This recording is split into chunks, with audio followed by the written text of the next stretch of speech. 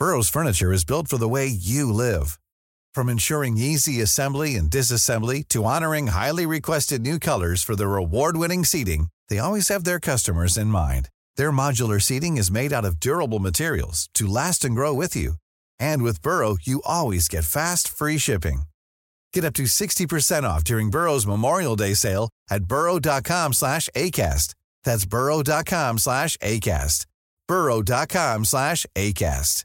Mom deserves the best, and there's no better place to shop for Mother's Day than Whole Foods Market. They're your destination for unbeatable savings, from premium gifts to show-stopping flowers and irresistible desserts. Start by saving 33% with Prime on all body care and candles. Then get a 15-stem bunch of tulips for just $9.99 each with Prime. Round out Mom's menu with festive rosé, irresistible berry chantilly cake, and more special treats. Come celebrate Mother's Day at Whole Foods Market. Ever catch yourself eating the same flavorless dinner 3 days in a row?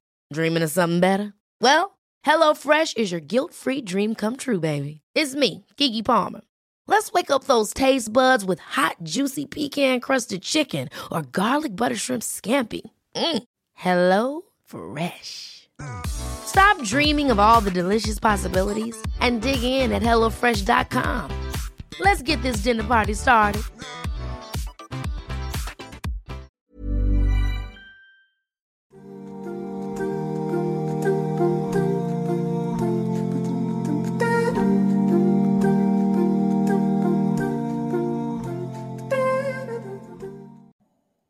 Are you looking for a God-conscious husband? Or do you have a friend that is looking for a compatible spouse? Getting married is one of the most important decisions of your life. So before you embark on your marriage journey, you need answers so you have clarity and confidence to find a compatible husband. Smart Single Muslimah is a thought-provoking Muslim marriage guide for Muslim women. In the book, you'll discover how to find a husband, how to find out if you are compatible, what questions to ask a potential spouse, and how to deal with disappointment. Adopting a smart Islamic approach to relationships is about following some simple prophetic principles that will change your habits and attitudes about getting married. If you want honest pre-marriage advice that addresses contemporary issues you're facing, then you will find this book extremely useful. Available to buy on Amazon in Kindle or paperback format. Assalamu alaikum and welcome back to the podcast. My name is Farhat Amin. I'm your host. Alhamdulillah, today I have Brother Fahim Farooq as a guest. And inshallah, let me just give you a little bit of background information about Brother Fahim before we get into the podcast. Fahim Farooq is the founder and head coach of Focus 180, a holistic approach to personal development through relationship and vitality coaching. Throughout 8 years as a holistic coach, he has primarily served the holistic development of boys and men in an age of emasculation. He has held workshops for various Islamic organizations across North America to address a range of issues such as manhood, mental health, and gang violence.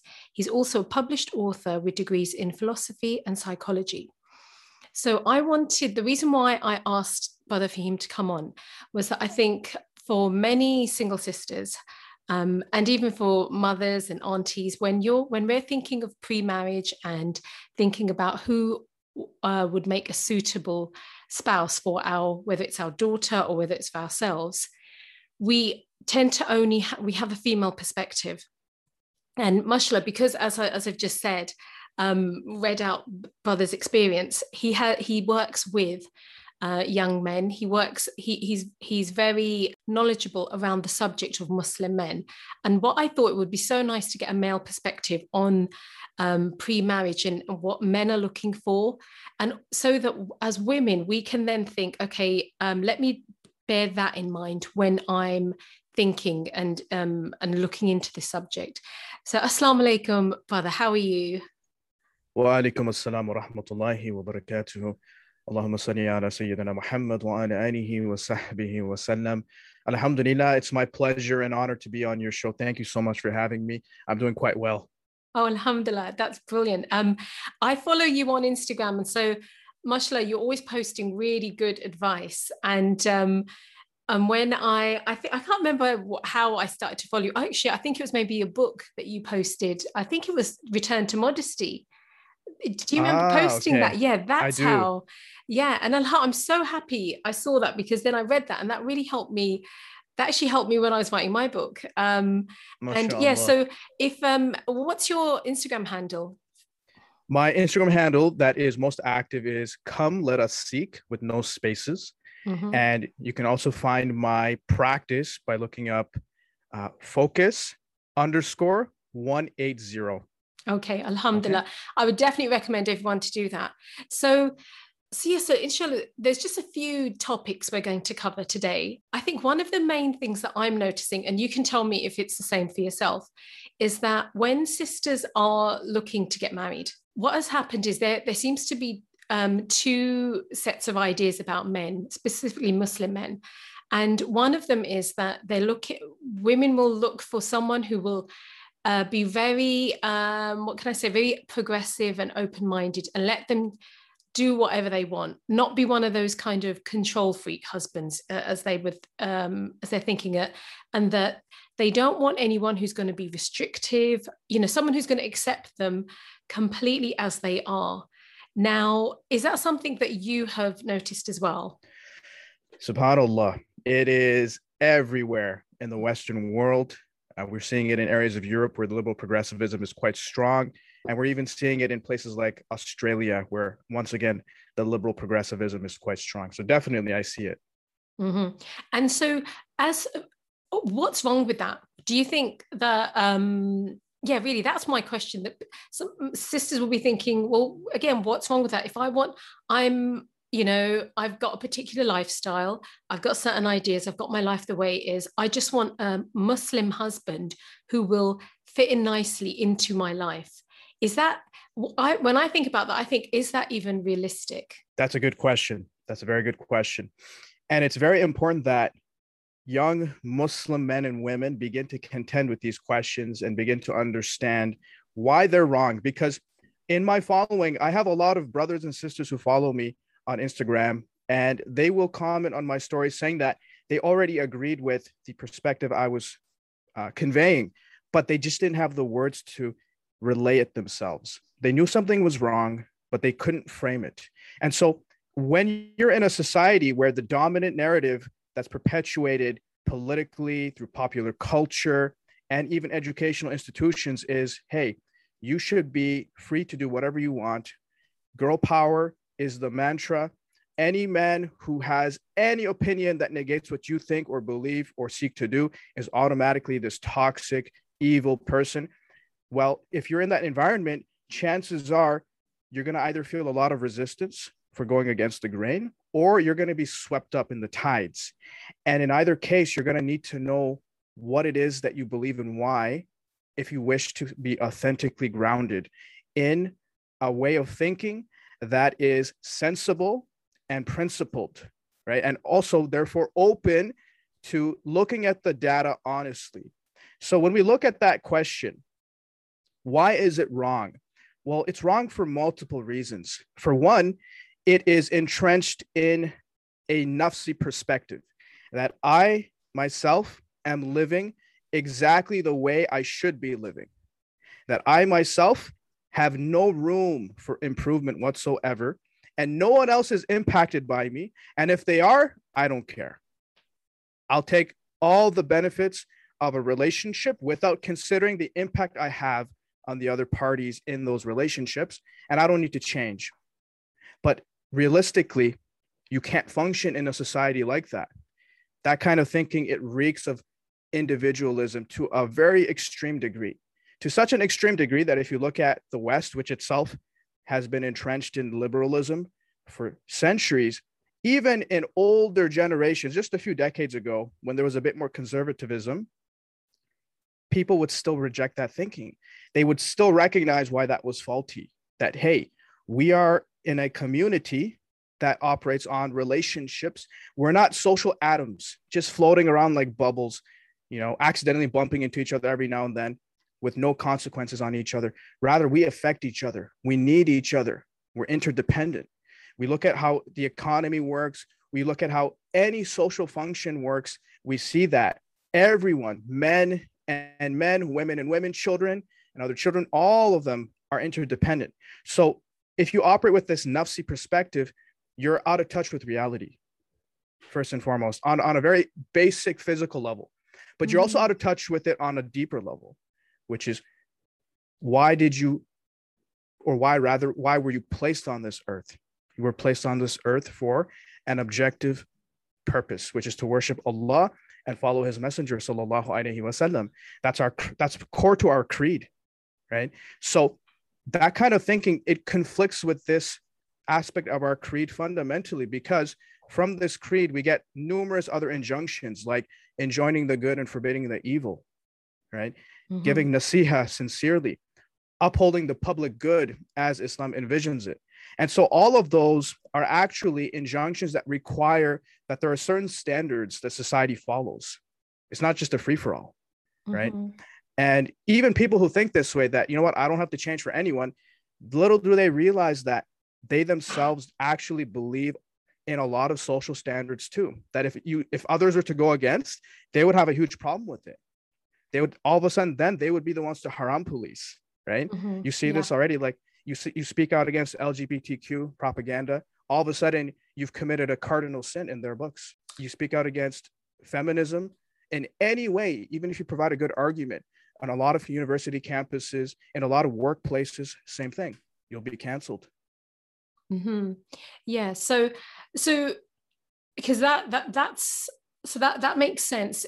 If I think for the sisters that I'm speaking to, I think one of the reasons then why they have come to that conclusion, well, no, actually, no, sorry.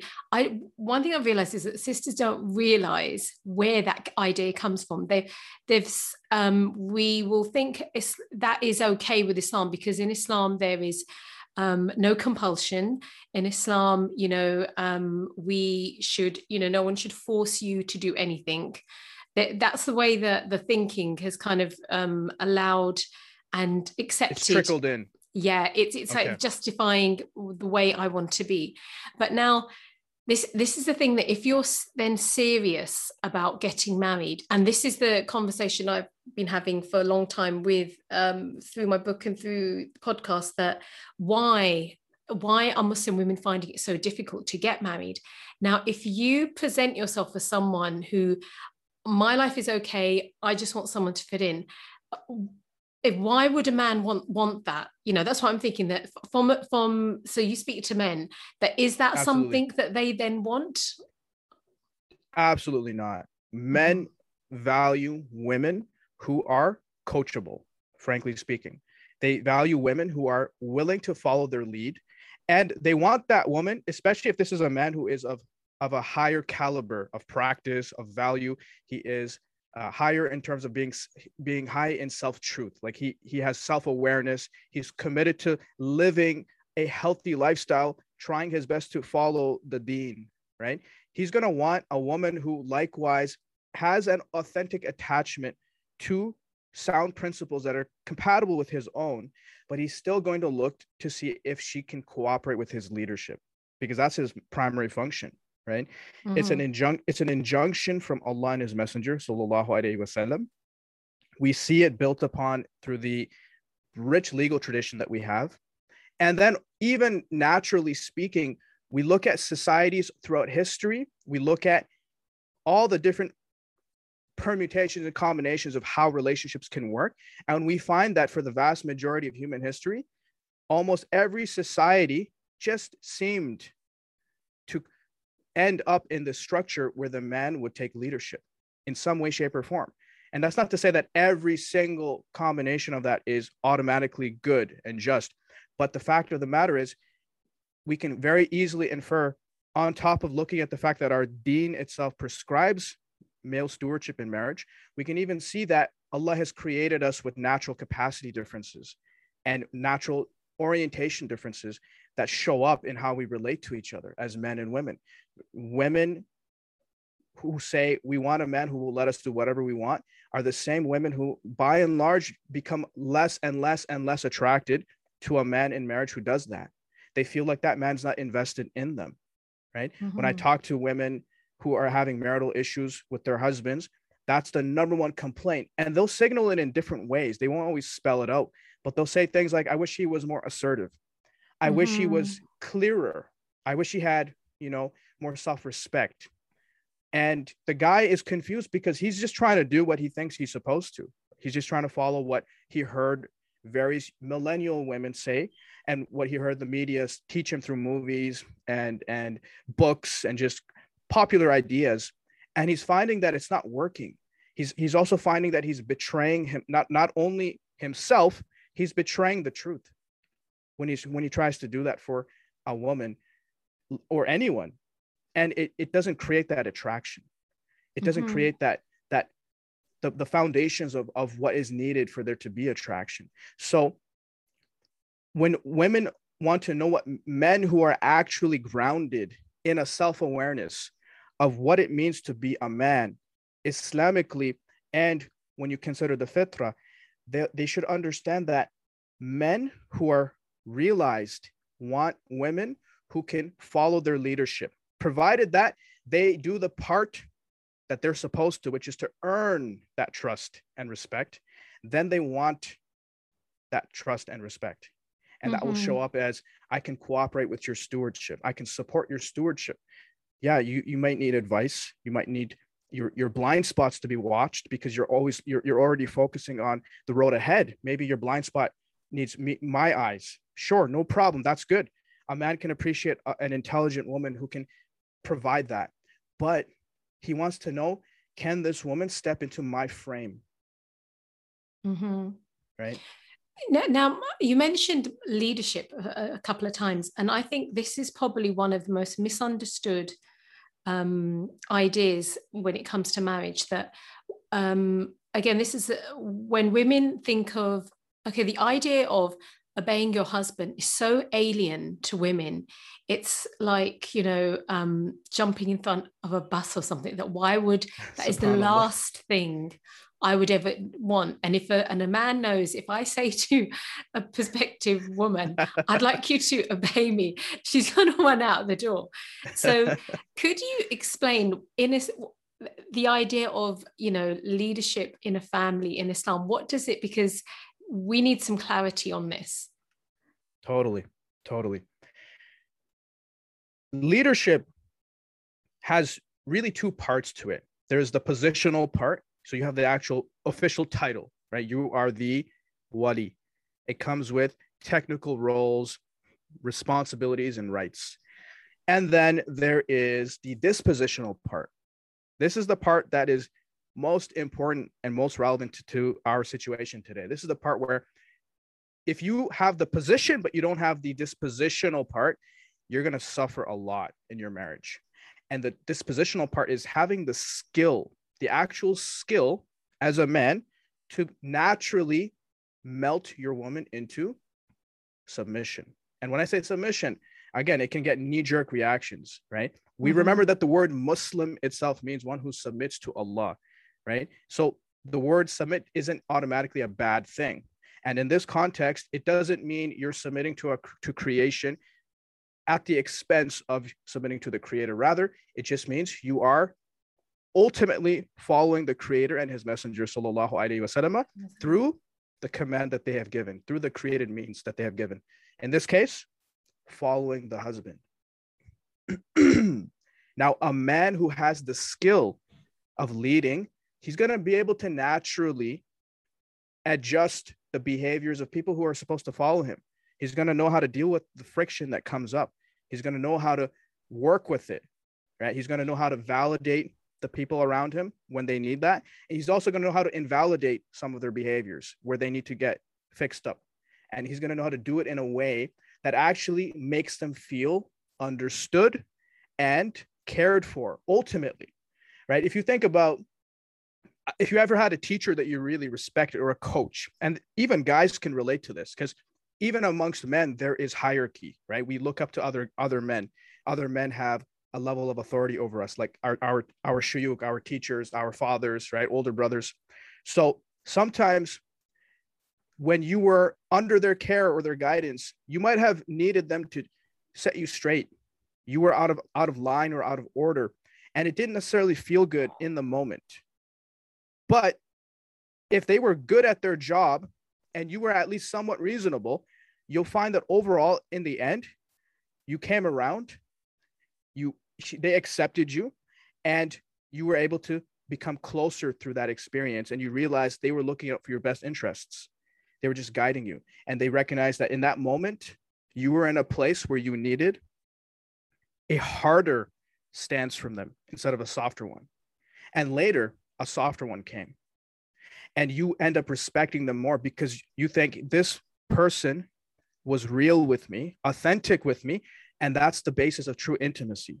You can't be intimate with anyone, even within the same gender, if you're always fake. You're always holding back what you really think and believe because you're afraid. And that holds you back from doing your actual job. You can never fulfill your actual role over the people you're responsible for because you're afraid of upsetting them. That's going to destroy the relationship because from the get-go, you're walking on eggshells. You're not able to actually meet their needs because their needs may not be aligned with their wants. And if there's a clash there, you have to be the one who has the courage to make that clear and prioritize their needs over their wants, which is going to create some friction in the moment, but it's going to lead to long-term release, long-term comfort. And so when a man can do these things by tapping into two energies, the Jalali energy, which is majestic, firm, and the Jamali energy, which is beautiful, soft, right, charming, and he can combine these together in his family, he's going to see that people will naturally respect him. They're going to just naturally follow him. And men and women need to understand this, that women naturally like to follow men they respect. That's the key. They respect, that they trust. It relieves them of stress. It allows them to just melt into their femininity. They don't have to worry about constantly taking care of things, holding the load. It actually allows them to thrive.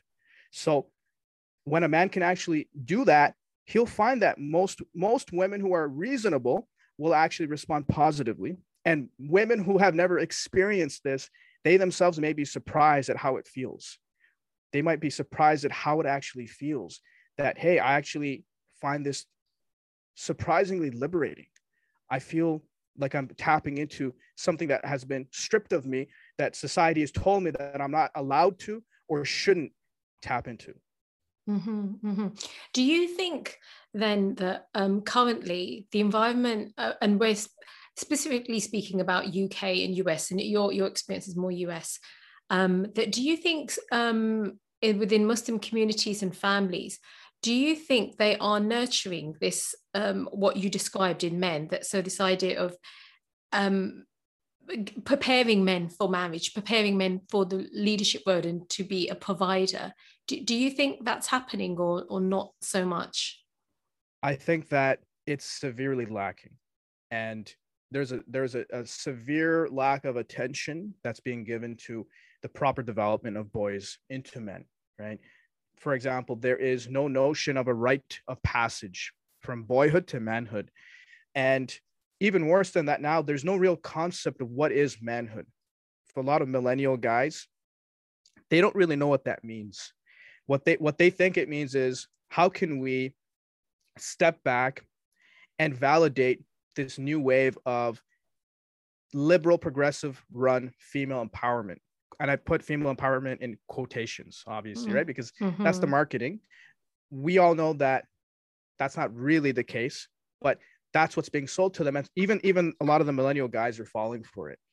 And I actually did a poll for my own followers. Most of the sisters are very traditional and they're more conservative leaning. So they wouldn't have a problem with anything that I've said so far. They would actually ask questions like, well, where can we find a guy who has this training? We would love to find that. And my poll basically asked them, do you find that in your search for marriage, when you're talking to guys, that they were trying to act more progressive than they really were to impress you? And I think like 70% said yes.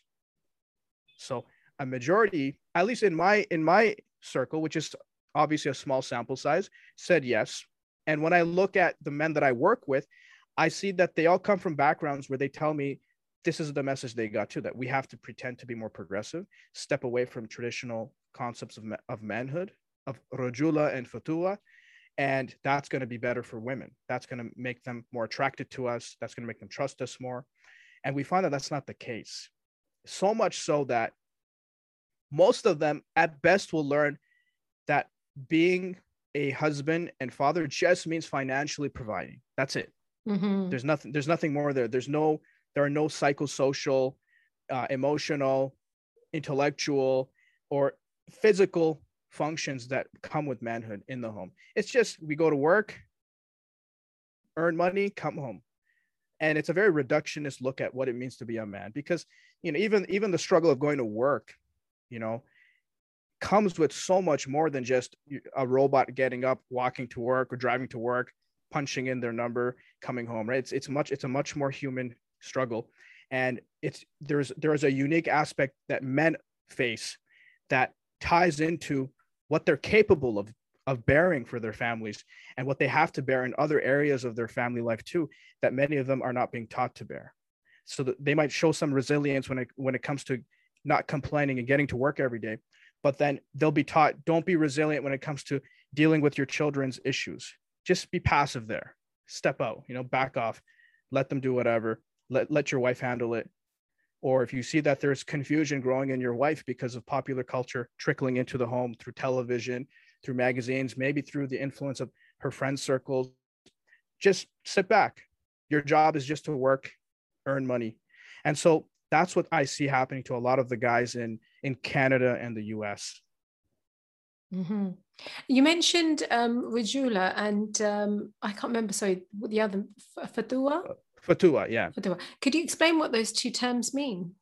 So rajula means manhood, and fatua means chivalry. Chivalry, right?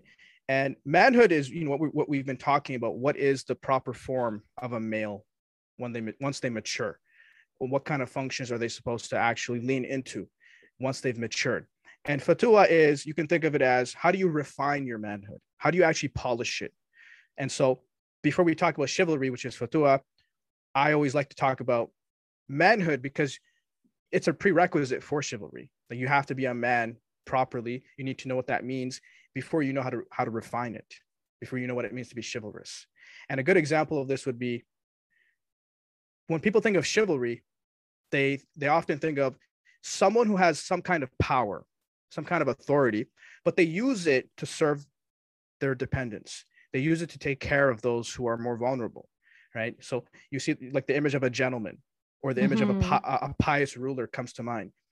But a man who doesn't even have that power, and he is impotent, he's like a doormat. He doesn't even have the capacity to be chivalrous, because he's not acting from a place of authority.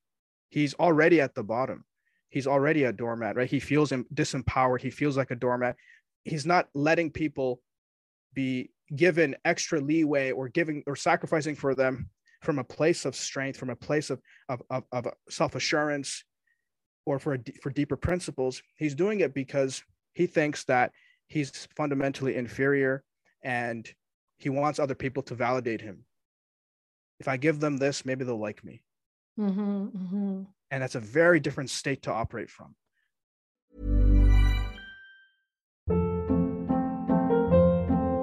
Hold up. What was that? Boring. No flavor. That was as bad as those leftovers you ate all week. Keke Palmer here. And it's time to say hello to something fresh and guilt-free. Hello Fresh. Jazz up dinner with pecan-crusted chicken or garlic butter shrimp scampi. Now that's music to my mouth. Hello Fresh. Let's get this dinner party started. Discover all the delicious possibilities at HelloFresh.com. Hiring for your small business? If you're not looking for professionals on LinkedIn, you're looking in the wrong place. That's like looking for your car keys in a fish tank.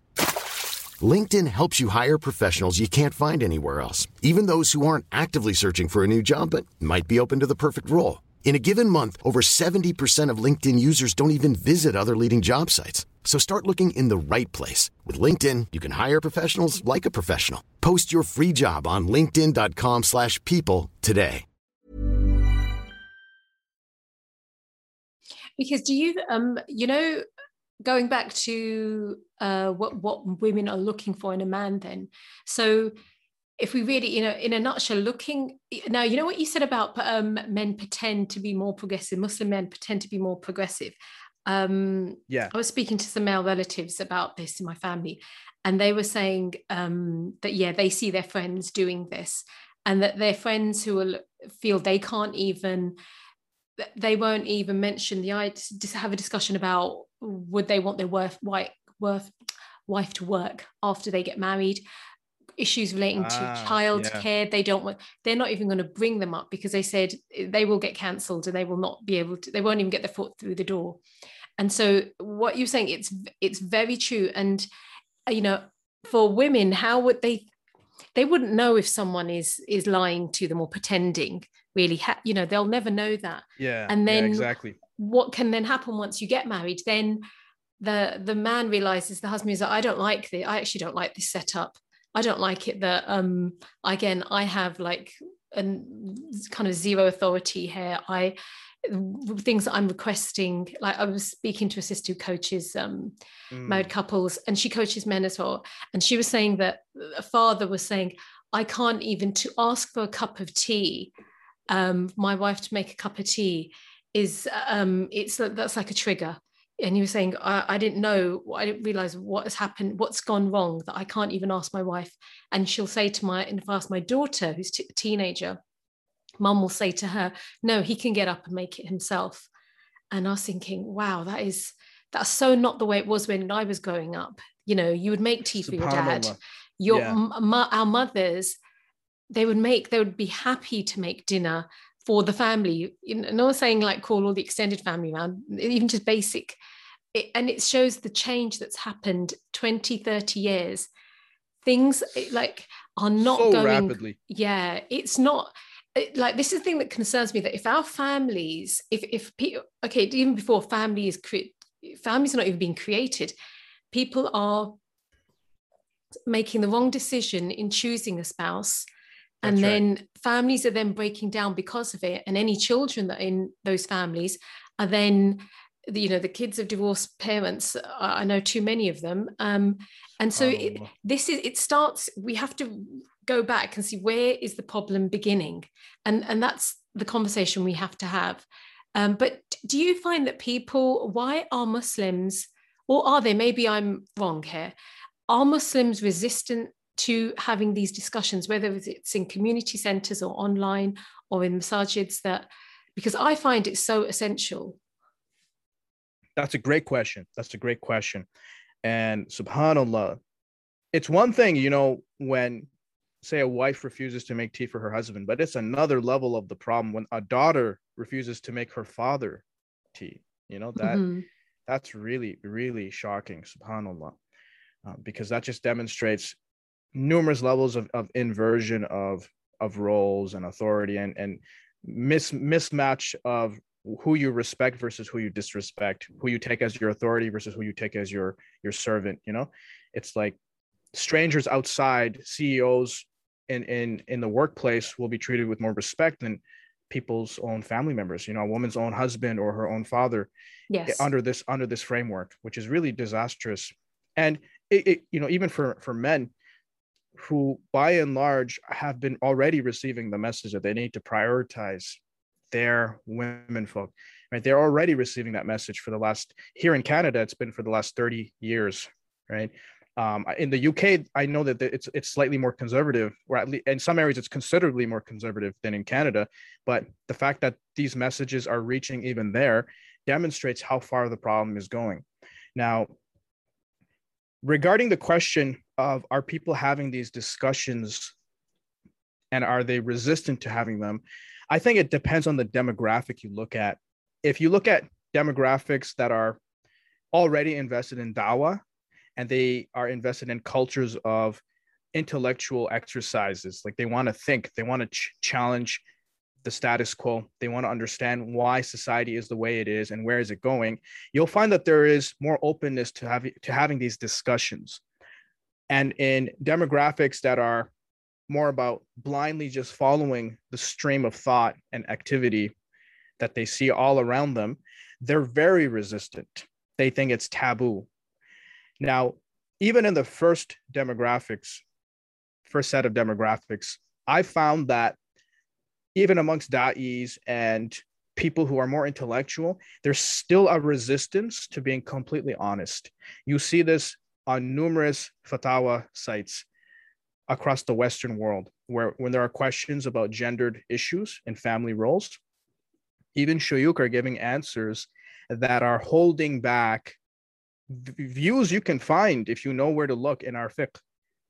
They're holding back on them. They're watering things down to clearly appease the popular culturing.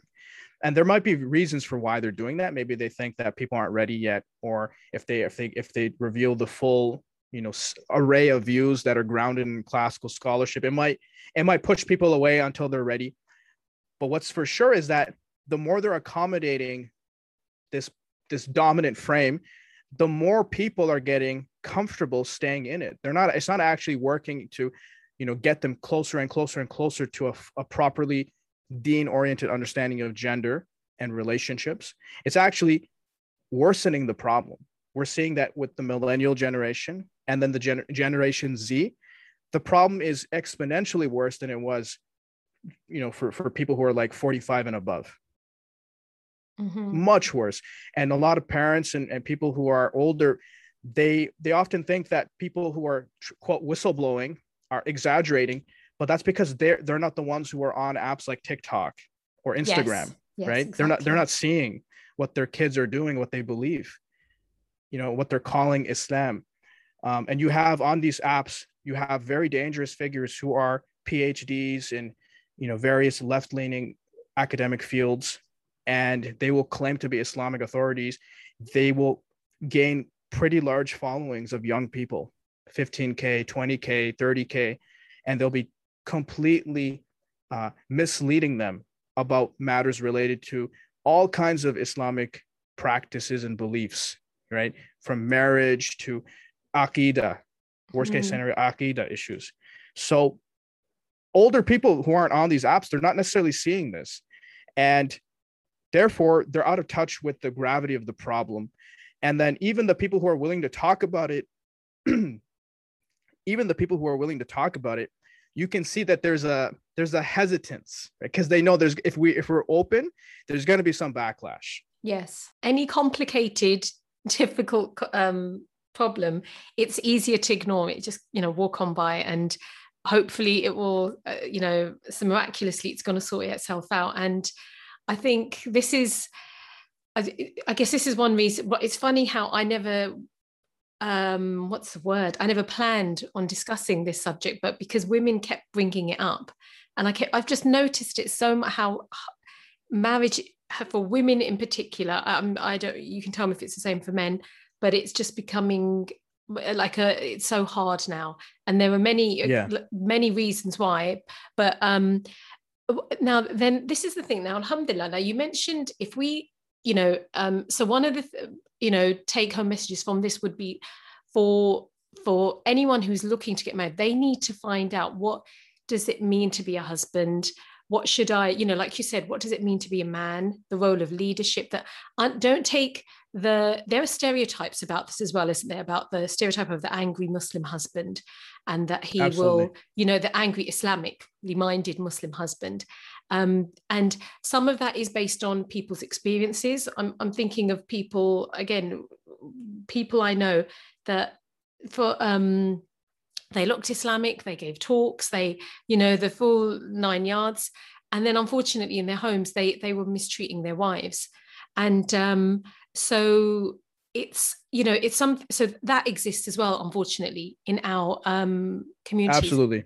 So how do we, for a woman who she wants a husband who fulfills the Islamic criteria husband, how could you, the other thing that could be holding her back is she's scared that, what if I marry someone who he decides he wants to take, the most strict, probably isn't the right word, but the most, okay, I'm just going to use the word strict for now because I can't think of a better word, interpretation, of the rulings relating to women and wives. So I'm not going to let her go and visit her parents because that's, so because there were hadith that mentioned that, I'm going to, I'm going to take a very restrictive view. How do we, how can we allay the fears of sisters? And also, how can women figure out if that's how a guy thinks, that's his, interpretation of Islam? Excellent question. And the point you made is a very important point. Again, society is complicated and there are different kinds of contexts, right? And each context has unique dynamics. So for example, what might be the case in a demographic that's more liberal progressive may not be the case in a demographic that's more conservative leaning, at least to the same extent. So for example, some sisters who are more conservative leaning, they may not be able to relate to the phenomenon of, Desi Muslim girls becoming women and then moving to the city by themselves and starting to date non-Muslim men. Like to them, that's like, what? We've never heard of that. We've never seen that. And yet it happens frequently in places like Toronto, New York, California. Why? Because these are particular demographics that are more progressive. Maybe their parents were also pretty liberal. Maybe all they cared about was academics, secular academics. They're just cultural. They didn't really practice Islam. So this is the result. In other cases, you might have some exceptions where the parents were strict in their deen. They tried to be accommodating, but they just didn't have a playbook to teach them how should we deal with society. And so their kids went astray and their daughters were targeted by popular culture. It got to them. And now they're living a feminist dream, if you will, living in the city by themselves, right? So it's important that listeners understand that there are different demographics which have different contexts. So if you hear something that doesn't apply to you, then it doesn't mean that you're not being spoken to necessarily, or rather it doesn't mean that you're being mischaracterized. It does mean that you're not being spoken to directly. You can rather take that as a learning opportunity to learn about why there are different perspectives. Those perspectives may actually be speaking to real things happening, but those things may not be happening to you, right? So you don't have to take it personally and be like, that's not true. That's not my reality, because it may not be your reality, right? But it very, very much is happening elsewhere. And so it could be that your reality was different, that you fell into a particular demographic. Even if it's a minority, it's still real, right? And in that demographic, there was a very harsh, old school, Desi conservative culturing that reigned. And in that, all you saw was, okay, there is some kind of male authority, but all the men seem like they're always angry. And I don't feel like I can breathe around them. So naturally, that's your conditioning. And you may carry some level of complex trauma from that. You may feel like, I don't feel completely safe with them. I don't feel like I'm completely understood. Well, that's a very valid way to feel if that's your experience. But what needs to be understood is that authority is not synonymous with being angry all the time. Yeah. Right. And we know this intuitively in any other context. Like a teacher technically has authority over their students. We don't necessarily think that a teacher is going to be angry all the time. Right. Sometimes they're going to have to be strict. Other times they're going to motivate their students through positive feelings, a wide range of positive feelings.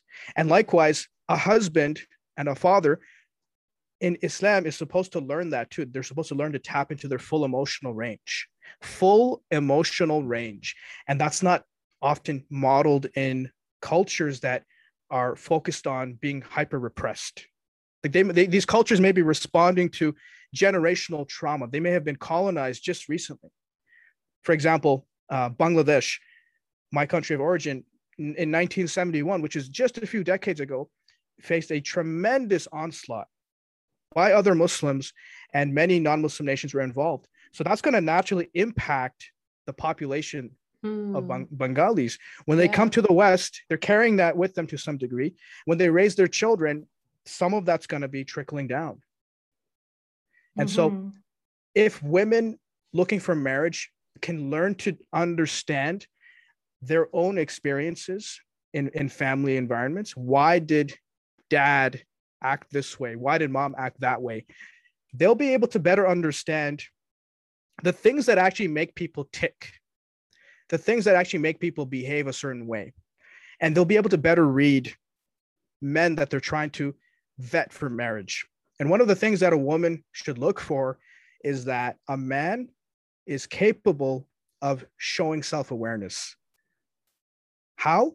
Can he draw inferences from what you're saying? Can he connect the dots? Right? Not everything has to be spelt out. Can he talk about things he himself has learned, lessons he's learned through thick and thin? Does he seem like he can provide you clear expectations that he has reached? Right? If he has clear expectations, that's a good sign. Right? It doesn't necessarily mean he's lacking in humility. People think if someone's really confident, do they ever think they're wrong? Are they ever open to input? Well, no, that's not necessarily the case, that they're driven by their ego in a one-dimensional way. They may be very open to feedback, but they just have high standards. Mm-hmm. Right? Like a scholar, a scholar who has put a lot of work into becoming what they are and where they're at is not going to just blindly take feedback from anyone. He's going to want his peers, people who are competent and qualified to give him feedback. Likewise, a man who is on his A game, he has clear expectations, he's going to want qualified feedback. Right? And when a woman looks at a man and his body language, she should look at these markers, because it's very easy for someone to sound confident on paper, like, when you're typing or you're texting on apps. But if she sees that in person, or when he's speaking, even over the phone or over video chat, if she sees that he's able to breathe under pressure, he's able to actually smile, his eyes show some level of emotion, it's a good indicator that he can access his full emotional range, that he's not just stuck in one area, just in anger, or just in sadness, or just in nodding along, saying yes to everything, but rather he can tap into a full range of emotions. And that's important because, as I mentioned earlier, when a man is leading, he has to be able to sometimes take hard stances, and he has to be able to sometimes take soft stances based on what the situation demands. And if he can't do both, he's going to be imbalanced in one direction. He's going to be stuck in one direction. Where he's supposed to be warm and generous, he is hard and rigid. Where he's supposed to be firm and courageous, he is a sponge. It's mismatched. So looking at how does he appear in his own body? Does he seem like what he's saying on the outside, or rather what he's saying, matches the way his body language appears? His tone of voice, does it match the substance of what he's saying? Or do they seem like they're really out of sync? Because that demonstrates how congruent he is. And congruence just means, does what's on the outside seem to match what's on the inside? Mm-hmm, mm-hmm. Right? And the final thing I would say is take it easy on being afraid of decisiveness.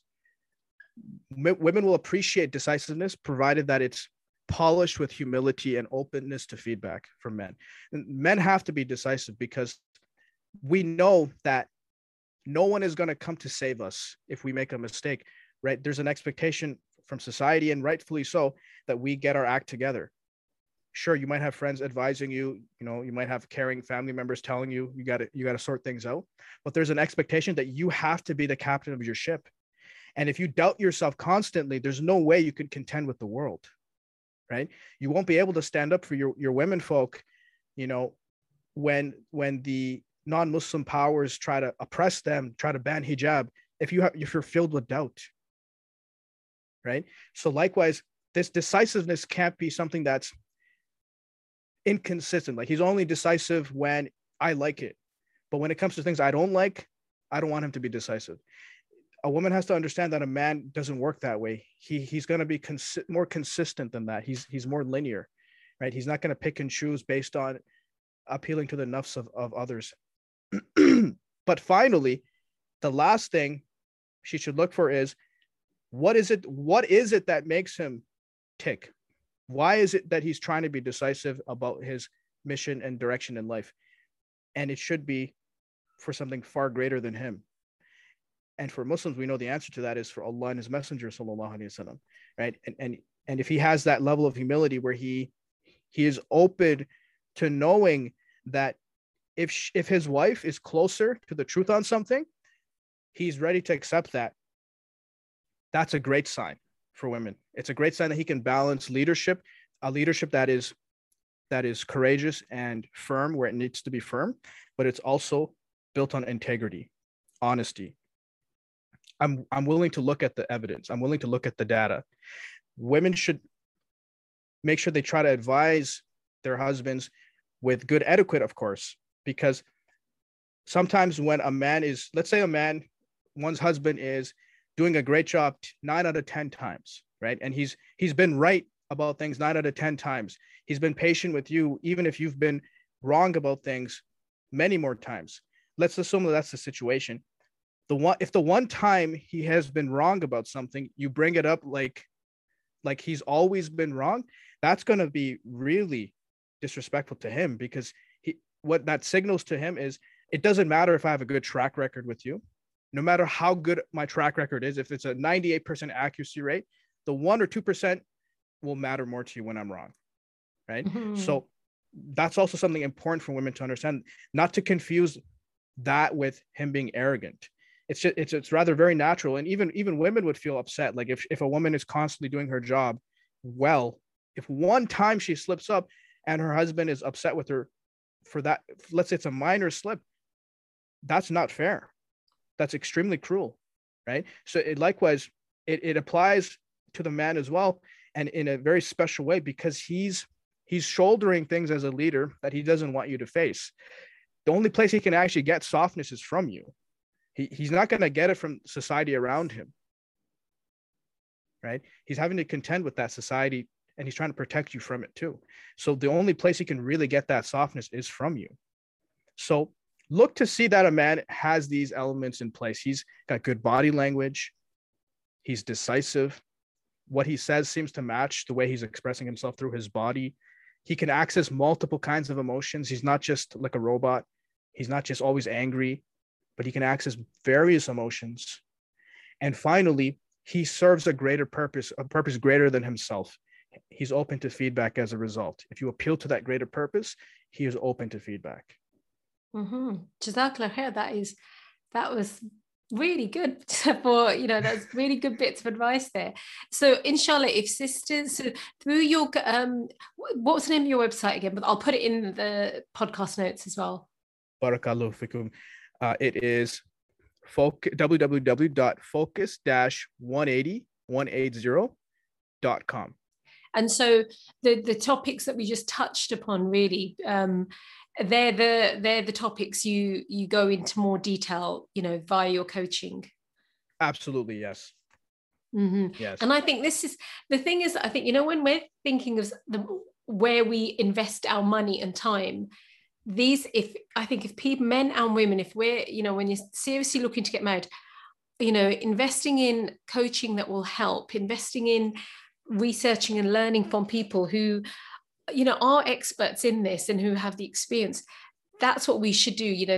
I think we misplace where we, like people will spend so much money on the wedding day. I'm not criticizing anyone for having big weddings. That's absolutely allowed in Islam. But rather than thinking, if you focus on the pre-marriage and getting advice and getting your head straight from Islamic coaches, because as we know, there are so many terrible non-Muslim books on marriage. I'm just thinking of the book Get the Guy, and there's a few other ones that I read.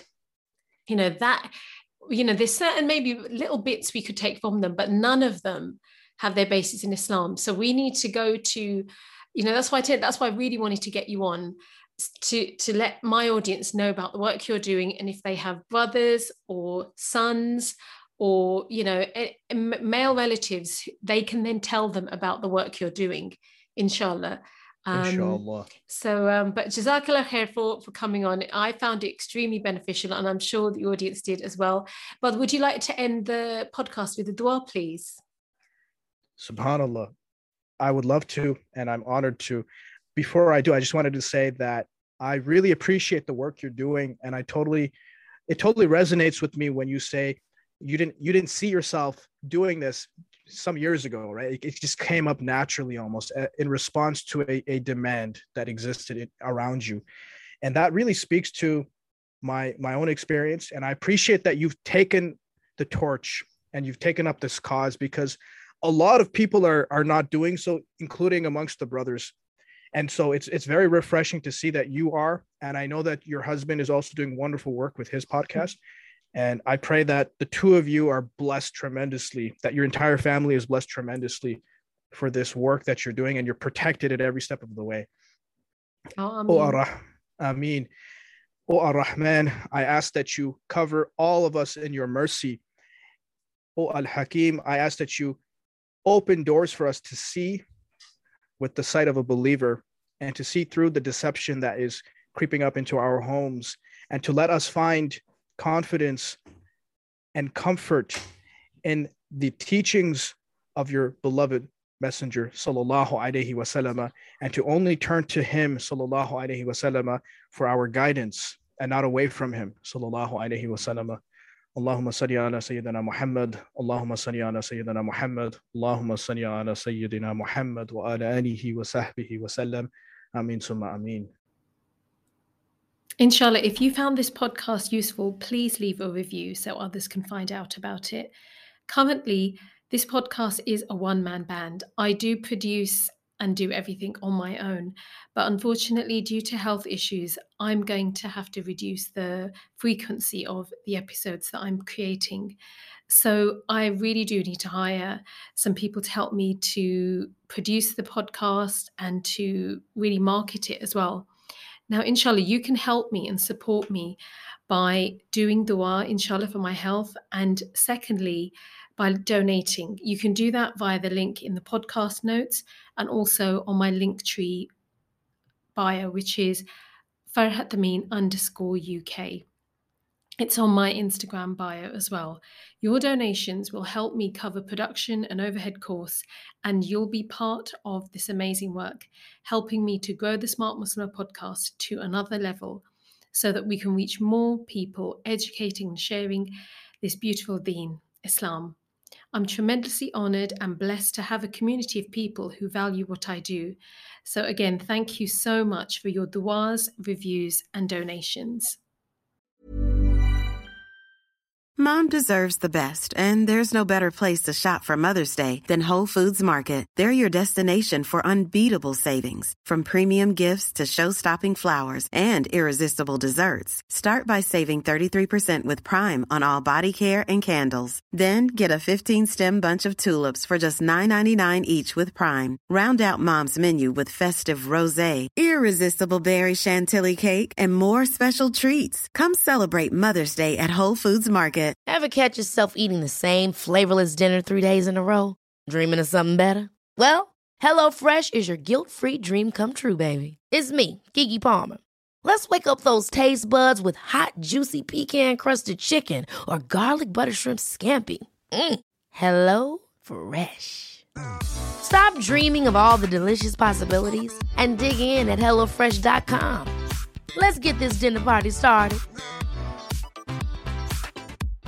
Hi, I'm Daniel, founder of Pretty Litter. Cats and cat owners deserve better than any old-fashioned litter. That's why I teamed up with scientists and veterinarians to create Pretty Litter. Its innovative crystal formula has superior odor control and weighs up to 80% less than clay litter. Pretty Litter even monitors health by changing colors to help detect early signs of potential illness. It's the world's smartest kitty litter. Go to prettylitter.com and use code ACAST for 20% off your first order and a free cat toy. Terms and conditions apply. See site for details.